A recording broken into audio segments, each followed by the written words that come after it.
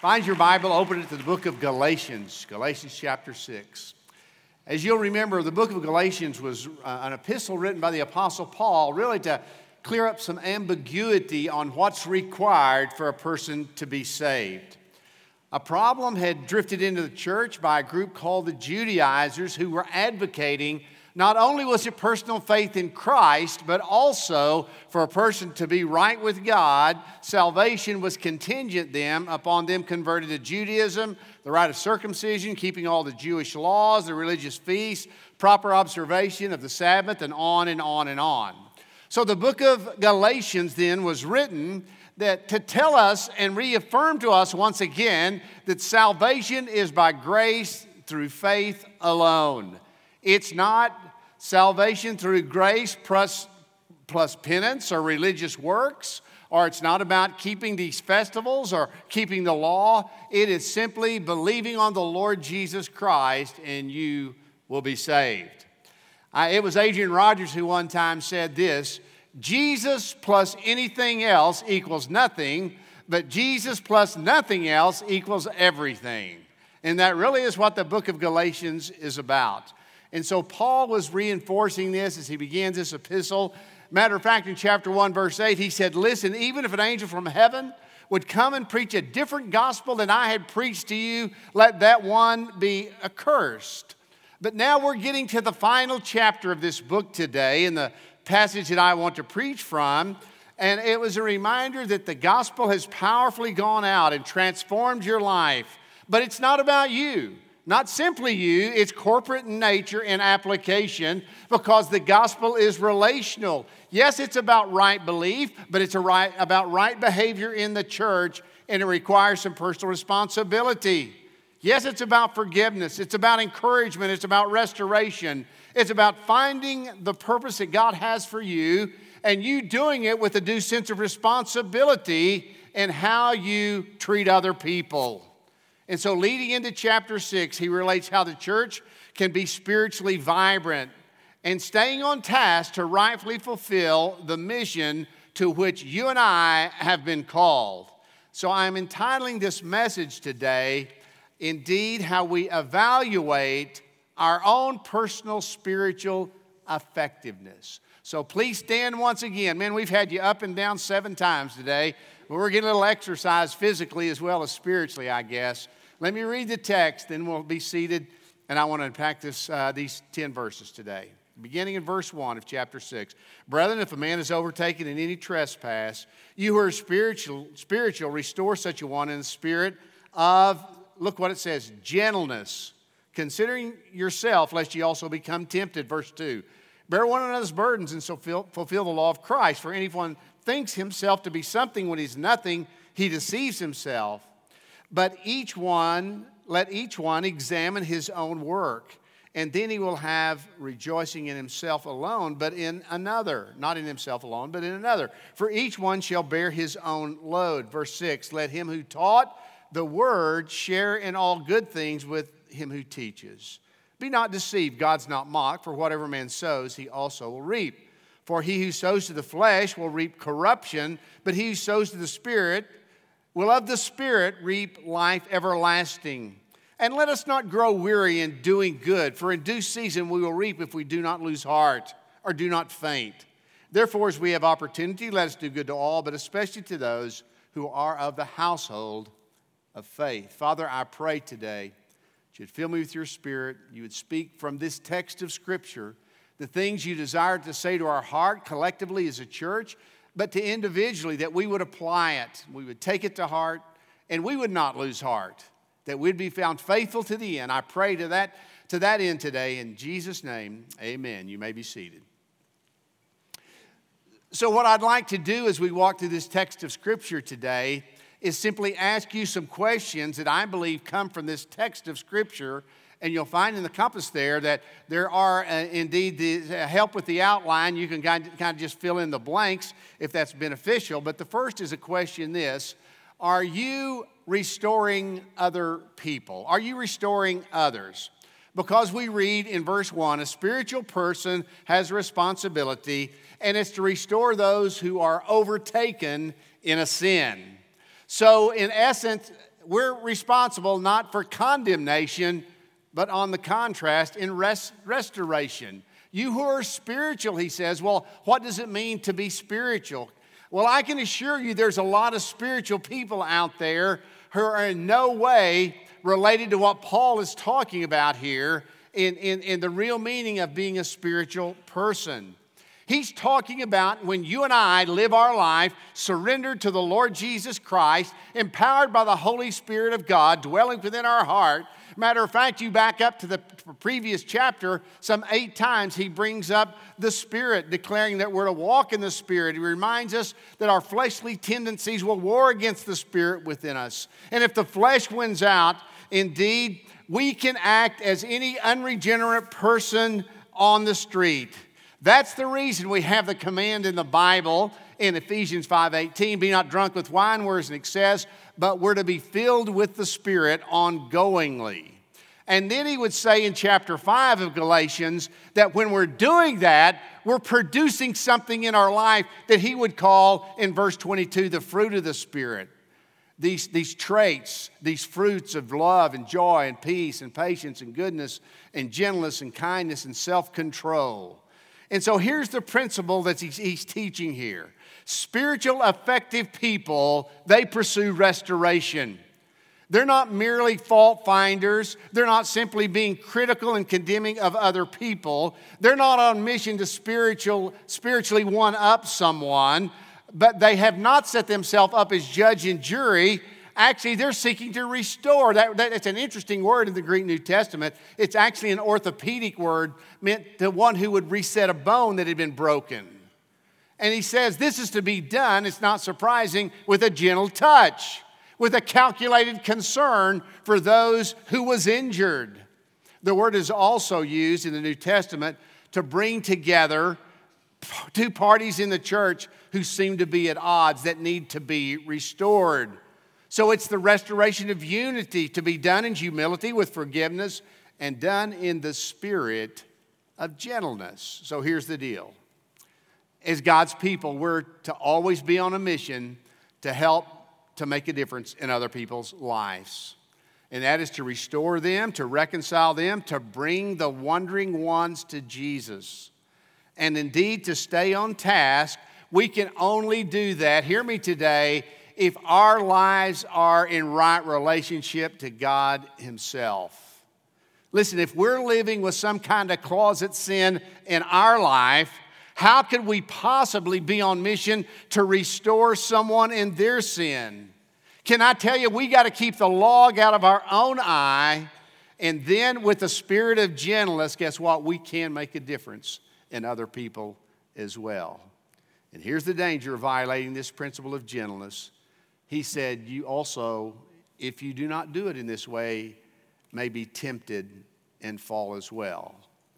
So here's what the Bible is saying here. Spiritual pride, pompous attitude, a judgmental spirit can actually be the recipe for your own downfall. 1 Corinthians chapter 10, verse 12, let him who thinks he stands take heed lest he falls.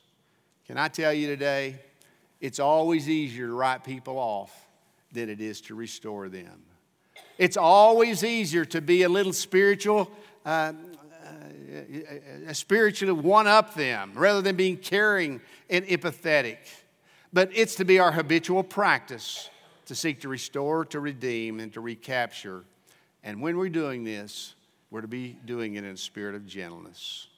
Some of you here this morning, even bringing this up, the Lord brings someone to mind, somebody that's wandered away, somebody that's living out of a right relationship with God, and you have a relationship with them. Maybe God is calling you to do this in a right and effective way. Maybe there's someone that comes to mind that's in need of forgiveness from you, and maybe God would say, hey, you can help restore them if you'll humble yourselves toward them and handle it in a right, gentle way. I know Jesus said this, if you think of someone who has aught against you, you bring your gift to the altar and you recall that, you're to go make yourself right with them before you even give your gift, and then come and give your gift at the altar. So first the question is this. Are you the kind of person who's seeking to restore those who've fallen away or fallen into sin? Now he moves from the specific in this restoration to really something more general, and that is in verse 2, how we're to bear one another's burdens. So here's the second question. Are you relieving the burdens of others? Are you relieving the burdens that other people are bearing? That word burden actually refers to a heavy load. A load so heavy that someone can hardly bear it by themselves. And in context, he's talking about someone who has had a spiritual failure. But can I tell you, bearing one another's burdens is certainly more inclusive than simply that. We're to care for one another enough that we're willing to bear a burden with others. You know, I think about my own ministry over the years, the countless times that someone that I would see on Sunday would bear with me the heartache that they were having, maybe of a rebellious child, or a cancer diagnosis, or a devastation of an impending divorce, a loss of job, or the load of having to care for an aging parent. And while they told me because they were bearing this burden, they often would use and they would communicate it by simply saying, would you pray with me about this? Of course, I was willing to pray for them. But after studying this scripture, really, I'm wading through it. You know what they were really saying besides, would you pray with me? Would you bear this burden with me? This load has gotten me down. It's more than I can bear. I'm looking for some help. Pastor, would you help me? Would you bear this burden with me? Well, can I tell you, we've all got enough that's burdening us down, that we individually will become weary and well-doing, and that's how he concludes, if we're not willing to bear one another's burden. And when we do that, look what it says, we fulfill the law of Christ. The law of Christ. That's a law, the law of Christ? Sure it is. You know what the law of Christ is? It's the unconditional love that we know in Jesus Christ our Lord. It's not surprising he'd bring up the law of Christ because he was speaking against these Judaizers, and what they were most interested in was how they needed to live by the law. And so he brings up this law that really needs to be implemented in the life of a believer, and that's the law of Christ. I want you to think with me just a moment about the law of Christ and really the revelation of God's law. He creates Adam and Eve in the Garden of Eden. They're living in paradise, and he says, well, we only got one law here. Don't eat the tree of the knowledge of good and evil, or you will surely die. And what did they do? They ate of the forbidden fruit, and they were cast out of the garden. You continue to read the Bible, you get to the book of Exodus. God says, no, there's no longer one law, there's 10 laws. 10 laws. And indeed, he would send Moses up to Mount Sinai to get the Decalogue we know as the 10 Commandments. And God's people would have 10 laws. But you read the very next book in the Bible, it's Leviticus. And then in the Levitical law, you find out there's 613 laws that are given. You progress, and we learn of the Talmud, 6,200 pages of not only the laws of Judaism, but the customs of Judaism. And then you get to Jesus' day, with all of the rabbinical laws. And what had Judaism become? Nothing simply more than rule book religion. And Jesus steps into that context and gives us one law. And he would say to the Pharisees, look, you will strain a gnat and swallow a camel, because these laws are never what's right in getting a relationship with God. You know, go to Israel today, and you see a little bit of these laws in place still. You're there on the Sabbath day, on Shabbat. If you happen to get in a Shabbat elevator, I remember the first time I went there, I pushed a button. We're standing on the 15th floor. I push one. Guess what? We're stopping on 14, 13, 12, 11. Those elevators will stop on every floor because it's against the law of the Sabbath to push a button, because that's work on the Sabbath. That's the kind of things that still exist. Matter of fact, Paul would say right here in the book of Galatians, here's the reason that we've been given the law. It's become our schoolmaster. It's become our tutor. It has brought us to see our need for Jesus Christ. And through Him, we've been justified by faith. So I'm telling you, if you want to fulfill the law of Christ, then you're going to have to learn a simple lesson, and that is this: you're going to have to love other people. What did Jesus say? A new commandment I've given you, that you love one another as I've loved you. By this shall all men know that you belong to me, if you love one another. See, we have to be reminded this Christian life, while it is about us, it's not simply just about us. It's about how we love others, how we love others in this church, how we willingly bear their burdens, how we care for those who are in need. Can I tell you, if we'll live the law of Christ without exception, it will bring unity and oneness in this church. When people quit saying, well, what about me, and start saying, well, what about you, they'll discover that's what love does. Paul says it's patient, it's kind, it doesn't envy, it doesn't boast, it keeps no records of wrongs, it doesn't delight in evil, but it rejoices in truth, it always trusts, it always perseveres, and love never fails. That's the principle of restoration. It's the principle of you being willing to bear burdens of others. Let me move quickly. Thirdly, this evaluation of spiritual effectiveness, I'm asking you this question. Are you recalling this reoccurring truth that's being taught here in verses 7 and 8? This reoccurring truth. Listen to what it says. Be not deceived, God's not mocked. Whatsoever man sows, he also shall reap. The one who sows to the flesh will reap condemnation, but those who sow to the Spirit will reap life everlasting. You know as well as me, this principle is taught throughout the Bible. You reap what you sow. We know it is the law of likeness. It's the law of echoes. It's, in summary, where there's an action, there's consequences, there's a reaction. And the spiritual truth that's being emphasized here, when you sow to the Spirit, you'll reap life everlasting. But if you don't, you sow to the flesh, you're going to reap corruption. This principle is often referred to as the law of the harvest, because this is an agrarian truth, isn't it? You sow apple seeds, you don't get a pear tree. You sow corn seeds, you do not reap a pumpkin. It's the law of likeness. It's equally true. If you're not sowing any seeds in your life, you're not going to reap anything, because we reap what we sow. It's not just true in farming, though. It's true in your finances, isn't it? He who sows sparingly is going to reap sparingly. The one who sows bountifully is going to reap bountifully. Every man as he purposes in his heart, let him give. It's true in finances. Jesus said, given will be given to you, good measure, pressed down, shaken together, running over. And here it is. Whatever measure you give is the measure that's going to be given back to you as well. Can I tell you, if there's been no blessings in your life, could it be in not understanding the simple truth? The reason that you give is get because you give, not because you should give to get. But that's the principle, not a promise, the principle that's being taught in the Word of God.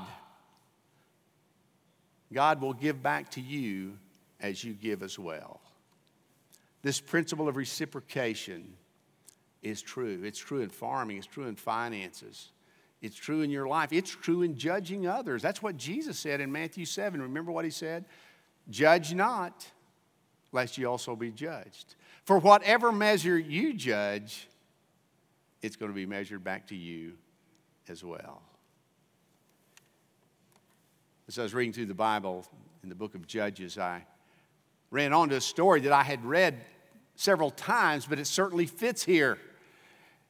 God's people had captured this rival king named Adonai-Bezek. And in Judges 1:7, the king would say, 70 kings with their big toes and thumbs used to pick up scraps under my table, and God has repaid me for what I've done. And they took that rival king, guess what? They cut off his thumbs and big toes. And he said, this is what happened to me because what I have done. God is paying me back for exactly what I'd done to others. And it says then they took him off to Jerusalem, and there he died. So this rival king would simply say to us today, this principle is true. It's true in our lives. What I've given away, God has given back to me. It'll eventually land in our lap. And it says here, God will not be mocked. And for you to think you're going to break this principle, this truth in the Bible, then it's simply not going to happen. God will not be mocked. You continue to break the laws of God, you'll pay the consequences. You find yourself deceiving others. You find yourself embezzling funds from your company. You're cheating on a spouse. You're propagating lies. And you think that it's being done behind the drape. The Word of God says, no, it's not. You'll be paying for these things. And if you believe otherwise, you're mocking God. There's going to be a day of reckoning. There's going to be a payday someday. If you sow to the flesh, your carnality, you'll indeed will reap corruption. But conversely, you sow to the Spirit, you'll reap life everlasting. Certainly, which brings us to this question: what kind of seeds have you been sowing?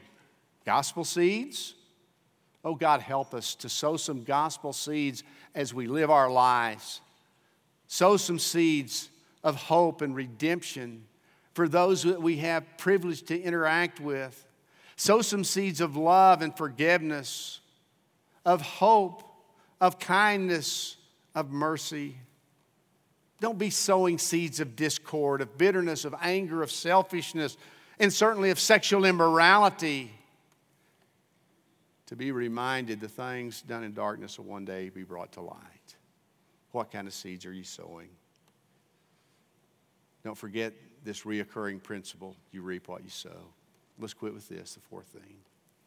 Are you remaining faithful?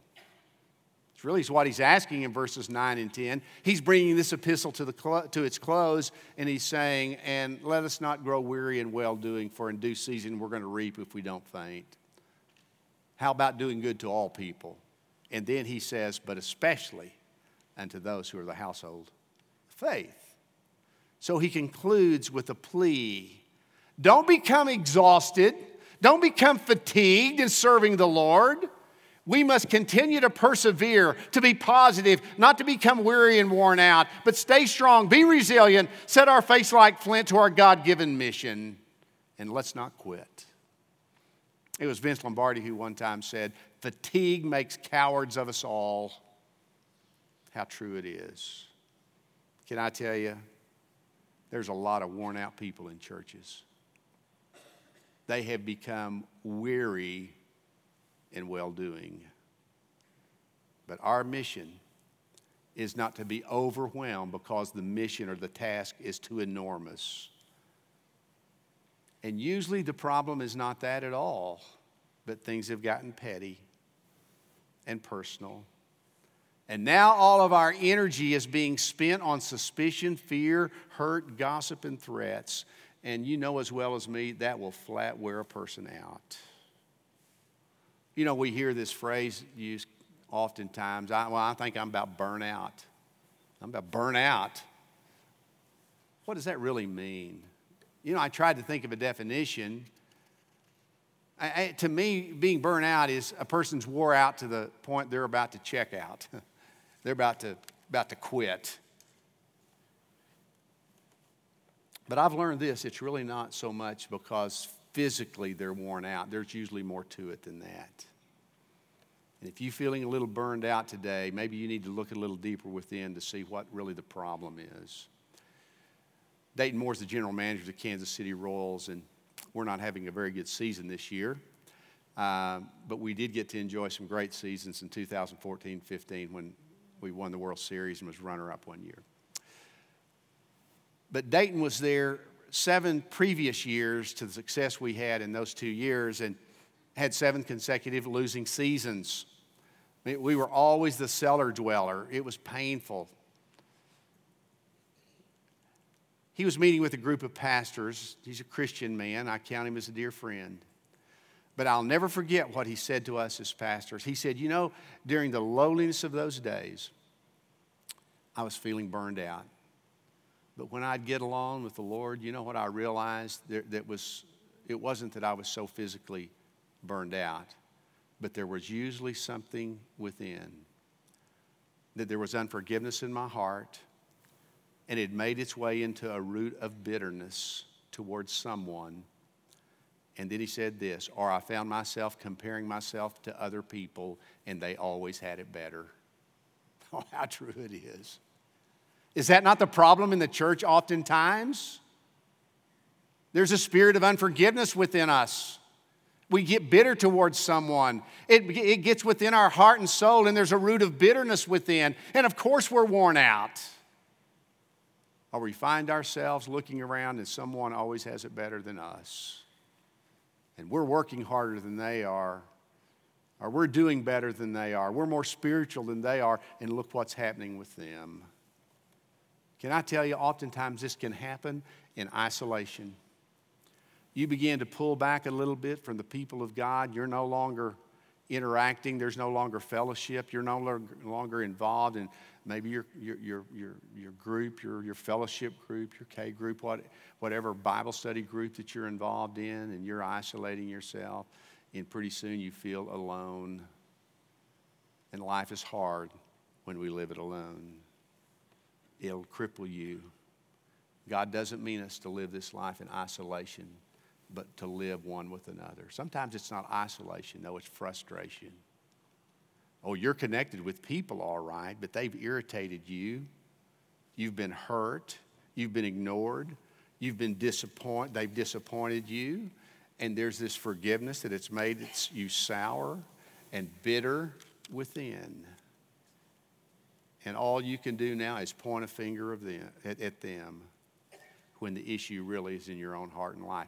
It's not surprising in verse 5, he says, everyone here, while we're to bear one another's burdens, he said, you got to bear your own load. You got to be spiritually responsible. You cannot simply blame your bad behavior on someone else's bad behavior. That blame game never works. Oh, we like to use it because it dismisses our bad choices. We feel better about ourselves if we can say, well, the reason I'm this way because they're my problem. Hey, can I tell you, just about all of us has had a difficult past. A lot of hurts, a lot of shame. But people survive through those things. Yes, you can get through a broken home, an alcoholic father, of being abused, being molested, or even living your life chronically ill. So hear me today, if you're broken within, you cannot let your painful past destroy your future and diminish your hope. We cannot use excuses. We've got to take ownership for our lives. And God will get us to a place and put the pieces back together because He makes all things new. We have to do this if we're going to be healthy, persevering Christians. So today, this is about a reevaluation of your spiritual life. Are you here today and growing weary? Are you blaming others? Are you quick to condemn others? Are you quick to justify your own unacceptable behavior? Have you isolated yourself? Are you just simply irritated with other people to the point that you're no longer finding joy in walking with God? Oh, listen to me today. Spiritual weariness is always crouching at the door, but we have to take responsibility. And here's the resolve: let us do good to all men. What's Jesus say? It's more blessed to give than it is receive. You keep on giving, your life will be happy, Jesus says. So will you take these principles home with you today? One, let's care for others. Let's seek to restore them. Let's bear one another's burdens. Let's be givers. Let's allow the energy that we have, the efforts that we have been given by God to do productive things. Let's be honest in evaluation of our own life. There's some besetting sins that we need to rid ourselves of before they take us down and disqualify us. Jesus will set you free. So how do we conclude? I'm going to conclude with the 3 verses that you know well. Seeing that we're compassed about with so great a cloud of witnesses, let us lay aside every weight and the sin that does so easily entangle us. And let us run with endurance the race that is set before us. Looking to Jesus, the author and finisher of our faith, who for the joy that was set before him endured the cross.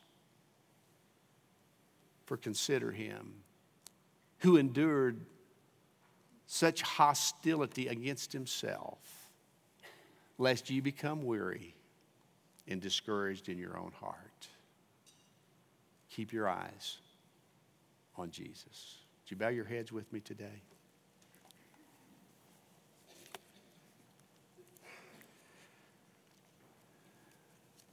As David comes with this hymn of invitation, and we've covered a lot of ground today, and I pray that as we've sought to unpack these truths that you found some application in your life. Certainly I have. And now as we have this public invitation, we do so because we give you opportunity. If God's dealing with you about something that you would want to enlist the prayers of someone else to come and have opportunity to do that here at the church. If you come, we'll seek to bear the burden that you're carrying today. You may be here and there's a lot of anger in your heart in life. You've been hurt by others. You've been ignored. People have disappointed you. And this message simply today is saying this: you cannot let that be the distractor of your life. God will use it as He can and will to make all things work together for good to those who love God, for those who are called according to His purpose. Maybe God wants to use that to draw you to Himself today. I pray that's the case. It's never too late for a new beginning with God. Never too late to start over. Never too late to come home. Never too late to surrender your heart, your life to Him. Would you come today when we stand to our feet? Father, we do pray in all earnest that you would work among us.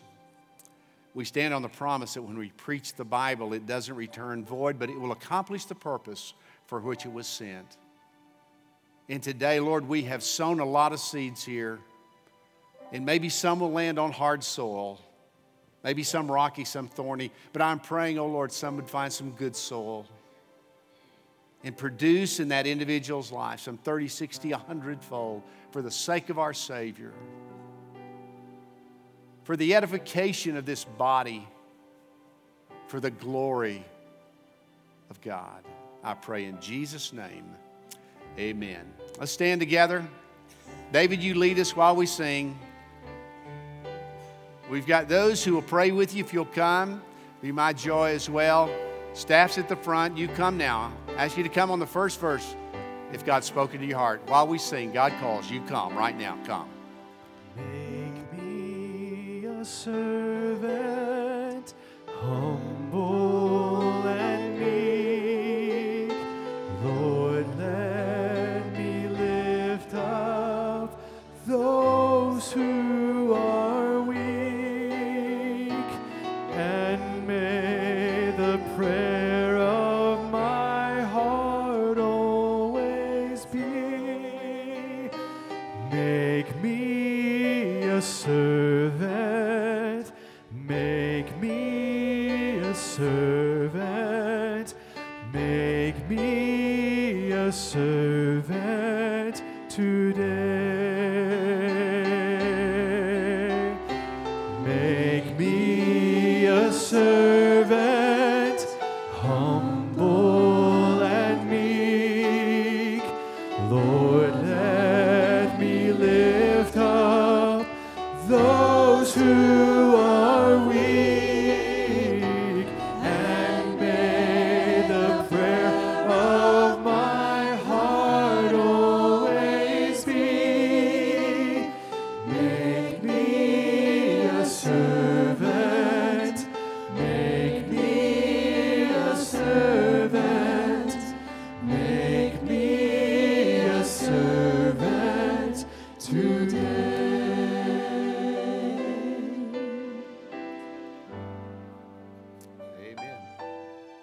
Is that about wind it down, Dave?